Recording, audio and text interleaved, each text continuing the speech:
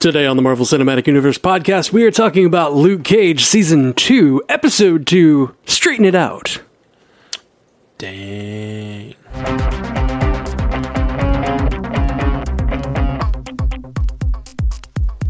Welcome to the Marvel Cinematic Universe podcast. My name is Matthew Carroll. And I'm Jeff Randall. Jeff Randall, Episode 2. Good episode. Is that all you have to say? I feel like this one was a little more directional than the last one. It really, that first one kind of put everything in its place and introduced us to where everyone was in their lives. I feel like this one's starting to show me some of what they're going to try to do with this season. One of the big things I noted was the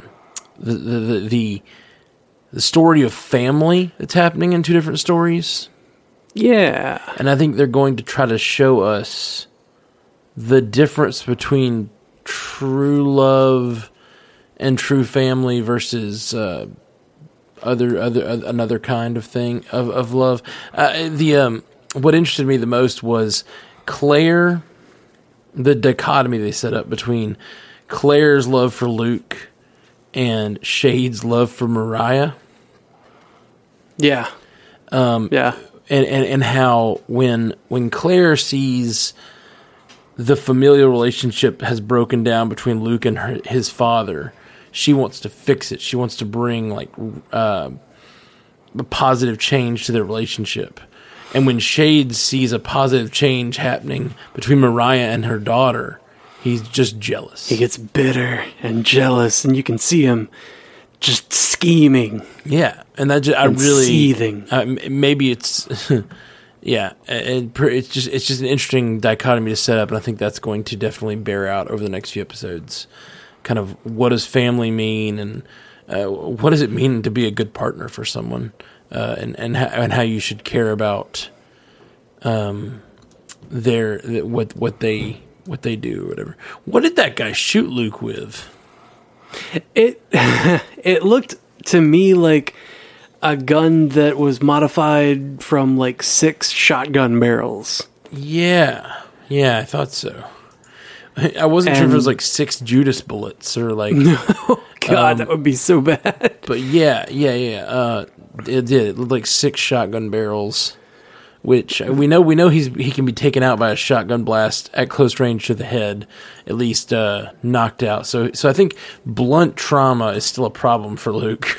Well, yeah, it's the force. It's the jarring force. Like his skin, and that's what took his shoulder out of socket. Like his skin can't be penetrated, but his muscles and bones are still they're still subject to the range of motion that people can go through.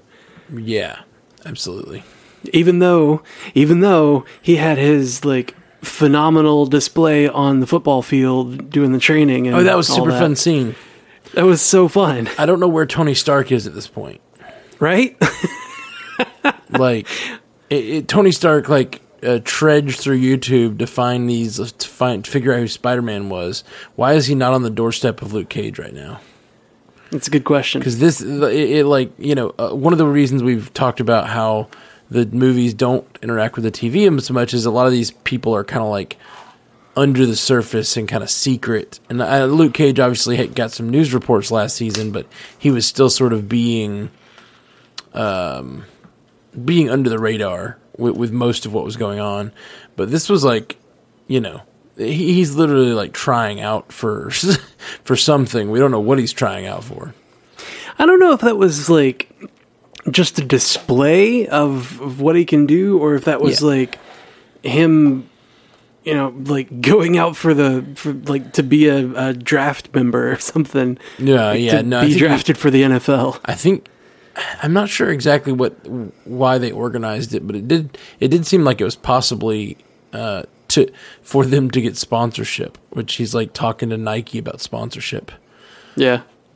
Oh, I wonder how that's going to go when Luke is going to obviously be brought down by Bushmaster. Exactly. I think that's what's gonna happen. That's gonna F with his money, Yeah. You're screwing with my livelihood, man. Come on. Yeah. Because that's clearly going to be what goes down there. What I like is speaking about Bushmaster when his friend told him, or I guess it's his father, when his father told him, I know a place where you can get the things that you need for your nightshade. And the next thing, or, a few scenes later, we see like a holistic shop where it was talking about Mariah's daughter. And I was like, wait, no, that's going to be the place. Yeah, I thought so too. And then it turns out it is, and everything's connected, and yay. Yep. Gotta bring all those connections together. Yeah. Give them all reasons to interact. Tie it up in a nice, neat little package. Yeah. Yeah, because now Bushmaster can show up on Mariah's doorstep and claim to be so big and bad, and her daughter can be there, like, at the same time and be like, oh, this is the guy that had the thing. Because it seemed like she knew what was going on. Yeah, her daughter probably might even know how to counteract some of what's going on. If she knows what he's taking, she may know how to stop him, which will be interesting, since she's kind of at this point on the opposite side. But she does seem like she obviously doesn't like what her mother does, or at least doesn't trust her mother. They've had their problems in the past, and she's a good doctor. But here's my fear for her. Last season was all about Mariah trying to be legit and trying not to turn into her mother. Now she's kind of given up, and she has becoming more her mother. She's embraced the Stokes side of her family, sort of. She's still trying to legitimize the name. Right. She is, but she's still actively doing illegal things. But she was sort of behind this. But you remember, like with Cottonmouth, she was mad at him for doing certain things because she was like, "Why are you doing that? We need to, legitimize ourselves." And that's still a goal of hers. But what I fear with her interacting with her daughter, who seems like a sweet, loving person, she's gonna turn her daughter. Exactly. Like her daughter's gonna end up she's gonna realize that at some point that she's brought her daughter into this situation. Oh no. Yeah. Oh no. Yeah, it's no good. I don't like where this is headed, Matt. I don't want her daughter to turn to the dark side like that. I don't either, but we don't know her. We don't know her daughter very well yet, but I have a feeling her daughter's going to get either turned to the dark side or just get killed by being connected to Mariah the way she is. So that's the thing. Like I told her to reach out to her daughter for political purposes. So her daughter doesn't know that yet, and she's reached out to her for political reasons, and it's already making her. She's already without. She's not thinking about how it's going to affect her daughter. She's only thinking about how it's going to affect her. Well, yeah. She's not thinking about the danger she puts her daughter in just by having her around the club and around Shades, obviously, who's mean mugging her pretty hard. Yeah, yeah, he is. And like even his friend Comanche was just like, she took your slot, bro. He's just grrr. Yep. So one of the things that I really loved about the first episode of this season is just that it sets the tone in Harlem as like, yeah, Luke may have done some good, but he still has a whole lot of work to do to clean everything up, and like all of the pieces still move in the ways that they were moving before. He's just one guy. Yeah. And it feels like that same kind of that same idea is rolling into this episode, and going through the season. Like there was a vacuum that was left by the people who were taken out in the first season, and that vacuum is being filled by all these other people, and at this point it's a matter of escalation because Luke is there, so now Bushmaster shows up. And right. Well, it sounds like it was pretty unconnected, the fact that Bushmaster's there, but now that he's there, he's wanting to he wants to take down Luke just to prove that he can, and to take his name down. He wants to bring him low, to bring himself up, I guess.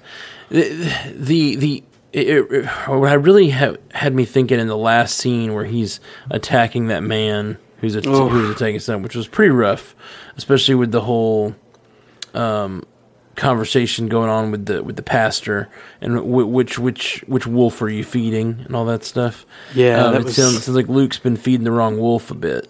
Yeah. Well, it seems like Luke's been kind of drinking his own Kool-Aid, high on his own name for sure. And what also really made me think is the problems Luke's facing. These actual systemic cultural problems, are not really solvable with just fists. Yeah. And I think like you think about like a problem. How do you solve a problem like Ultron?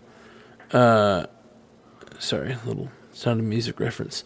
But how do you solve? You just beat Ultron. You stop the software or whatever. There's like, there's a big node to punch, and then once you destroy that node, it stops what he's trying to do.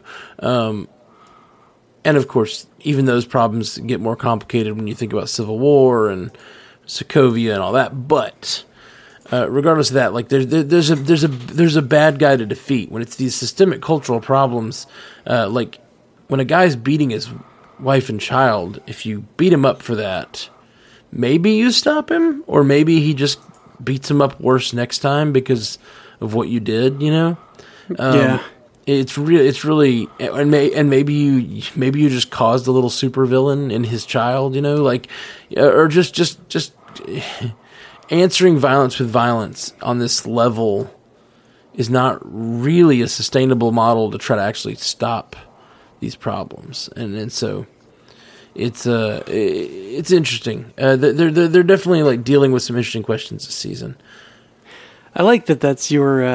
At least you have a logical, well thought out view on that scene. Because my thought was, man, you're wrecking all of their furniture. I thought that too. No, that totally that crossed my mind. It was like, you're kind of punishing them all. This is a poor family living in Harlem. Like this is a poor Harlem family, and you were wrecking their entire house. Destroyed their house. Yeah, like I totally had that thought too.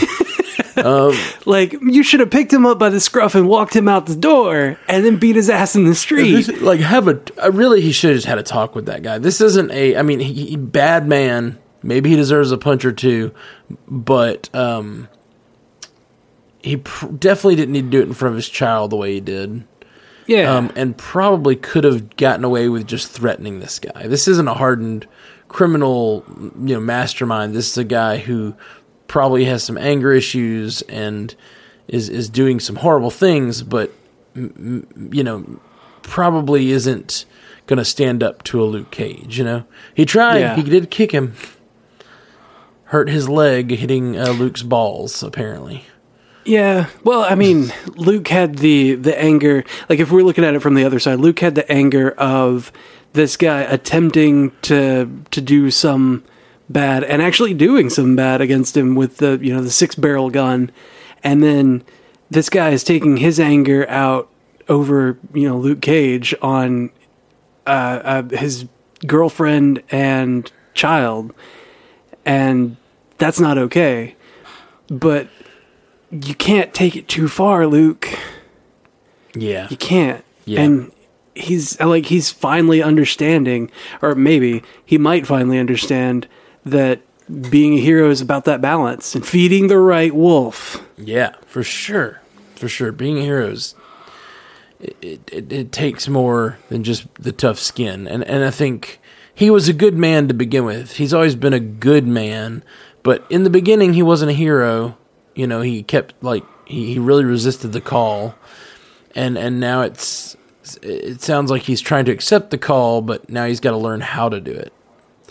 Yeah. The whole first season was about him just becoming a hero to some degree, at least the first half, and then it was dealing with Diamondback and running for his life, and now it's like you're on top. How do you make the right decisions as a hero? And then once he solves that, then he's got Bushmaster to deal with. So it's definitely shaping up to be a fun interactions. It's a hard life out here for a pimp. Mm-hmm. All right, man. Well, I think you got anything else about this episode you want to talk about? Nah, man. rip roaring ready to get to the next one. Let's dive into the next one. All right, guys, we're going to be back tomorrow with more podcast. If you're digging these episodes and you want more of them quicker, you can sign up on Patreon. We're going to have all of our Luke Cage episodes drop as fast as we can get them recorded and edited. So it should be a good bit faster than you're getting them in the regular feed. So check that out. We should have a bunch of them up by the second or third day. And they'll be dropping once a day in the regular feed. But yeah, check us out at patreon.com/MCUcast. We are the Marvel Cinematic Universe podcast. Hit us up at mcucast.com, at mcucast on Twitter, facebook.com/mcucast, mcucast@gmail.com, or call us at 573-CAST-MCU. If you want to support the cast, again, it's patreon.com/mcucast. Thanks, guys. We'll be back tomorrow. Until next time, true believers.